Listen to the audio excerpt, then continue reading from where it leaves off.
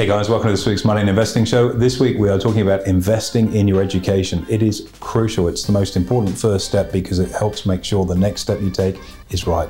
Don't just take plenty of notes, make sure you take plenty of action as you plug in and see how getting educated can save you literally tens of thousands, if not hundreds of thousands of dollars on your investment journey. Hey guys, welcome to this week's Money and Investing Show with me, your host, Andrew Baxter, and as always, my offsider and co-host, Mitchell Laurential. Thank you for having me on the show, Mr. Baxter. Really fun episode installed today for our listeners. Our bread and butter here. We're going to talk about financial education, the importance of it, and how to actually get a hold of it. But never a more powerful skill set to acquire. And I guess, unashamed plug, we've been at the front end of investor education and financial literacy now for 23 years. Something I believe in to my absolute core, that it's so important to be educated in terms of making decisions. And let's see if we can explore some signpost milestones and perhaps more importantly, give some people, a structured game plan and an understanding as to why it's such an important component to their journey into financial freedom. That's the thing, and as you say, it's not something that people actively think about until they're kind of already inside the tent. But if you're currently one of those people that are outside the tent in terms of you haven't invested in some education, be it in whatever field that may be, and sometimes hard to recognize the value, but I'm sure we speak to any of our clients or anyone who's undertaken anything in this space, they'll tell you it's worth every penny, right? 100%, at least that's the feedback we'd love to hear. And it goes back to risk at the end of the day. And I think, ultimately, Mitch, the biggest risk in life is the one that you're unaware of. And by upskilling, by being more educated, building very specific knowledge on certain things, it's starting to reduce the left field factors that can come out and really savage your performance, your investments, peace of mind and everything else that goes with that. So it's about eliminating that risk, or at the very minimum reducing that risk that comes from a naivety, I suppose, of not truly understanding what you're doing. At the end of the day, if you think about playing a game of sport, if you don't know what the rules are, you're not going to win that game. Yeah, and you're expected to know if you're playing the game in the first place. You're on the field of play, you put yourself there, so there is an expectation that you do know the rules. Well, let's talk about one of the big barriers to entry for a lot of people is cost. But of course, there's the notion of the actual cost of purchasing that education versus the real cost of not understanding the risks, as you mentioned. So let's dive into that a little bit more. Look, it's again so true, and we see this firsthand in the space that we're in. I mean, this is our backyard, I suppose, and you run an advert, and the first thing someone says, "What's the cost?" And you say, "Well, it really depends on what you need, because we have a whole variety of different programs that we offer, and they all cost different things." It probably a better question to ask is, "What do I likely need?" And that's why education is such an important thing for me and what drives us within our organization, because then you're not buying something, you're shopping for something that you know that you need. So it's that awareness, first of all, of where your knowledge deficiencies are. And people balk at it. You could buy a book for $20-30. There's a whole bunch of free stuff that's well available across the internet or podcasts and various other places. But whether or not they actually deal with the specific challenge that you're going to face on your specific journey into investing in a specific asset class is another matter.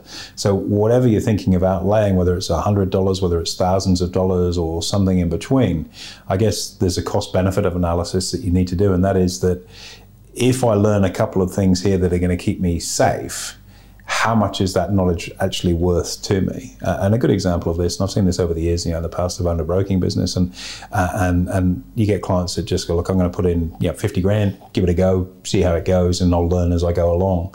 And guarantee is a strong word, but I can guarantee that at the end of 12 months, that $50,000 is worth a fraction of that, whether it be 45, 40, 30, depending on what they've been doing. And so gaining that knowledge has cost them $20,000, $10,000, $5,000 to lose money on their account. But the worst part of it is they don't actually know what they did wrong. So they can't fix it in the future, right? So you've made a donation to your learning, you've lost money, and yes, you may have learned some lessons along the way, but in terms of building processes and systems to make sure that can't and won't happen again, there's a really big yawning gap there. So then it becomes a repeatable problem where they go, okay, I've got this now, I'll scale up and put things right, and they make the same mistake again, albeit on a bigger amount of capital, and it costs even more. Whereas, for an outlay of whatever it may be to get involved with some structured training, let's say it's a few $1,000s, you would have saved yourself literally tens of thousands of dollars in pain, and yet people still can't always see the benefit of taking on board that knowledge, that education. And it's very, very hard to convince somebody that the sun rises in the east when they're adamant that I'll just work this out myself. I've read a couple of books, I've got a buddy at work that does this, I'll just see what they're doing and I'll follow along. It is not that easy. You do need to have specialist skills across certain aspects that you don't necessarily know that you even need to understand. You don't know what you don't know, right? Exactly right. So on that, AB, you mentioned that people are very hard to convince, and I think we use an analogy, FUD-whacker, in terms of when people are feeling fearful and worrisome and that kind of thing, and we won't go through the full acronym. When you undertake investing in a new asset class, you've got to have a new skill set for that. Now, if you've done property all your life, and now all of a sudden you decide to have a dabble in the share market, you know nothing about shares, you've got to have some education in order to understand what you're doing, because as you say, it could be very costly, right? 100%. And it's that practical knowledge too. It's not about the theory of how these things work, which is invariably where the real value add, the real money is either made or saved for people, certainly in my experience. And you look at just something really, really basic like entering into an investment on the day before it pays a dividend. The shares are down because the company has paid a dividend. You didn't even know to look what happens when a company pays a dividend on the day before, the day after, the ex-dividend day, all these different parts of it. And that knowledge in itself is just a really basic, simple thing to look out for, which is a very obvious signpost when it's pointed out to you. But if you're new to the world of the stock market, for example, that's something that probably wouldn't be front and center of the things that you're looking for. You might be able to look at some charts and be trying to read them. And again, for someone that's looking at a stock chart for the first time, sometimes it can feel like looking at sheet music. Now, I know you can play the guitar, but I most certainly can't. and looking at sheet music is just a bunch of squiggly lines for me. In just the same way that for somebody that's brand new looking at a trading chart, that's all it looks like. Yet once you understand what those lines mean, it's like a symphony of music in terms of what you can read from that and the decision making that you can take on the back of that more qualified and informed opinion. But you've got to take the time to learn it first. And I mean, there's a couple of things, in the stock market space. Just as easily we could talk about, property and property investing and the various challenges that can come alongside that. Whether you have your loan cross-collateralized or not. And many people aren't aware of what cross-collateralization actually is and what the implications of it might be. So if you're going to go and enter into the world of property where you're looking to spend, let's face it, you're not going to get much out of $1 million these days. Let's say it's $1 million. Spending a few $1,000s to get educated to ensure that when you make your move on this $1 million asset, you do so in a very structured and very informed way. And it's not just, it's a really nice street in a nice suburb, but it's looking beyond that. So is there a rezoning that's going to be happening in that space? Is the block of land subdividable based on the local authority's plan, the council plans for that area in terms of population density and things like that? What structure are you going to be picking this particular property up in? And a myriad of other things. And then when you get into the finance side of it, how do you structure that in a way that basically gives you the ability to borrow the money without taking on the risk of being on the hook if something goes wrong? All of those different things. And you might spend a couple of grand learning that, but ultimately it could save you hundreds and hundreds and hundreds of thousands of dollars down the line. Yet people will sit arms folded going, I don't need that, I'll just get in and give it a go. And I guess it's, sometimes cheap is dear. You think, I'll save myself a few bucks by not doing that, and it costs you literally hundreds and hundreds of thousands down the line. Bought it in the wrong entity, so you've now got to move it, so you've got stamp duty as you transfer it across because you didn't take the time to learn about what's the best entity to do this type of transaction in, for example. Those examples outline the point exactly, and it's crazy when you listen to it. Even something as simple as reading sheet music, you've got no idea, so you've got to pay the time and the cost in order to get educated to understand it. What it really sounds like it comes down to, AB, correct me if I'm wrong here, is ultimately having a cost-benefit analysis. What's the potential return as an investor that I can make from this asset, and what's it going to cost me to learn how to do that? How does someone actually go through that process? Well, I think there's even a step before that, Mitch, and the cost-benefit is very, very important. I mean, if you're working with a large sum of money, which a property transaction ultimately is, then spending a few bucks, which is a tiny percentage of the overall transaction on making sure you do it the right way, is a no-brainer for most people, but it's still a resistance point for others. And equally, if you're looking to start in the stock market and you've got to, like, say you're starting with $5,000, well, spending several $1,000s on your education seems very, very expensive. But if you're dipping a toe with $5,000 and actually you've got 200,000 to work with, you just want to see how the $5,000 is going to go first of all, then it probably would make sense to get educated in the first instance, because then instead of that $5,000 evaporating and going, oh, didn't think the stock market was any good, you can actually start to have the right learning principles in there and start to see it grow. So then adding the couple of $100,000 to the account is a far easier decision to make. But when it comes to the decision to say, right, I'm going to get educated on this, I don't think it's just down to a cost benefit on a nuts and bolts dollars and cents basis. It comes down to personality type too. And over the years, and I've used this cliche more times than I care to mention, money only flows to people that are open and people that are teachable. And sadly, we're in an era where there is such a lot of free information out there. Oftentimes people can, I guess, believe they know more than they actually do. They might have an understanding of things, but whether that depth of knowledge is there or not is another matter. And really the secret to success, whether it's in wealth, in life, in business, whatever it may be, is, I believe, really sacrificing that ego and saying, look, I know nothing on this. And this is one of my stock standard opening lines when I sit down, and I've done this with several accountants over the years. They go, you got a pretty decent sized financial services company, you got a financial services license, you do this, you trade, da-da-da-da-da. And you go, look, I just want you, I don't know anything. I'm really naive when it comes to this, so I'm going to need you to walk me through literally from ground zero, the nuts and bolts, the ABC, starting at ground zero, not at level 5 where you think I should be, but take me right back to ground zero to make sure we've got the foundations in. And I think that sacrificing your ego to say, look, I know nothing, help me here. There are people out there that will take advantage of that, don't get me wrong. But I think is at the same time a huge breakthrough personally where, and interestingly enough, I had an interview on this podcast a few weeks ago, and the person that I interviewed happened to be the world boxing champion, superweight boxing champion. Tremendous great athlete. chat. Unbelievable guy, just an immense person in terms of his personal values. And I'm going to give him credit for the quote, as you always do. When you steal somebody's quote, you let everyone know who you got it from in the first place. Next time I'll say, as someone said, and the third time I use it, I'll say, as I've always maintained. But one of the things that Dennis Hogan had to say in that interview is that you either need to be humble or you will be humbled. And there's so much wisdom in that when you unpack it from this getting educated perspective. So if you go in and say, look, what do I need to know in order to do this? And ask the questions, sacrifice your ego. There's no such thing as a silly question. And I always like to ask, particularly in that sort of environment, is there something I should be asking you that I've forgotten to ask? And put the onus on the other side and say, well, actually, yes, this is really important to know. And it can really come back to you in spades in terms of the return on that humility, that humbleness, and what you can glean from it. And I've seen that operate many years ago. A girlfriend of mine, she was in the property space, and a lot of people made the mistake of underestimating her insofar as, she's a pretty girl, she's a blonde girl, what would she know about all of this? And she played the blonde dumb card perfectly, smart as anything.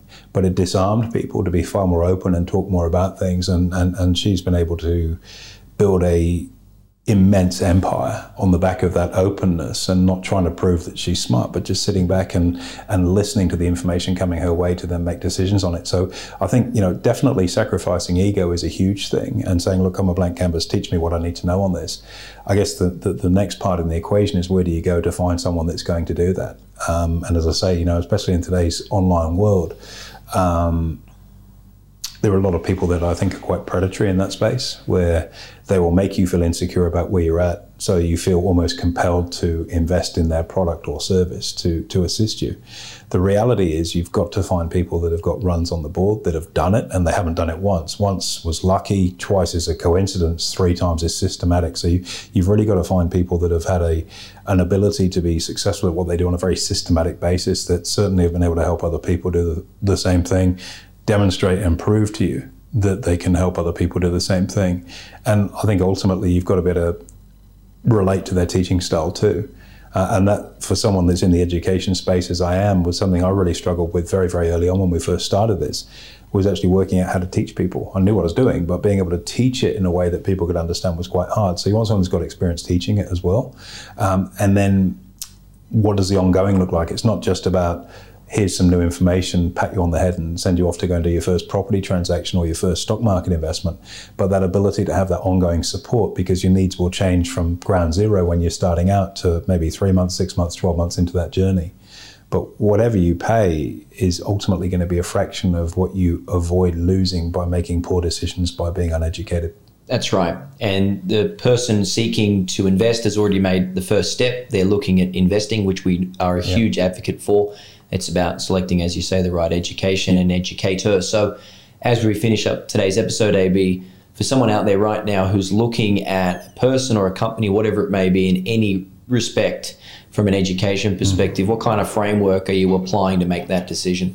Look, again, you've got to work out what you're getting for your money. And probably the best endorsement for value for money is to talk to existing clients. And that way you're not getting the glossy social media pitch, what you're actually talking to are real people that have gone through the same decision-making framework that you have, where, look, I'm thinking of starting in this new asset class that I know very little about. I'm looking for someone that's going to be able to not just educate me, but coach me, mentor me, help me, hold my hand from ground zero to where I want to get to. You've used these guys. How did it stack up on the basis of what you paid versus what you got? And then how are the results stacking up on the back of that? Because it's great if the investment, if the education is value for money, but what do the results look like? And that's ultimately the key thing. So putting those two things together as well, I think are very important. And, you know, if I look back over my trading and investing career, my first trade was a loser. I blew my account up. I was young enough and stupid and I didn't know what I was doing.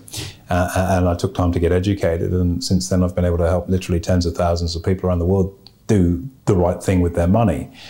If I look at the property side, when I started to invest in property, back then when I bought my first property, I just needed somewhere as a primary place of residence. But, you know, as I've gotten older and looked at different types of asset classes, getting into things like development, for example, and, you know, the last development I did was, 22 bed, one bed apartment complex, which is a reasonably substantial outlay. And you think what the value of a project like that is, and you go, oh yeah, I don't want to pay $3,000 to learn how to structure my assets, even though I'm looking at a deal that's like a $10 or $12 million deal. Is just ridiculous when you actually step back and look at it. And those small nuances and key clutch learning points that you get on the way through ensure that it's a successful outcome for you. But you don't know what you don't know. We always say the most important investment you'll ever make is in yourself and in your own education. Find the right partner, plug into what they've got to say, do all your due diligence before you hit the go button to buy it.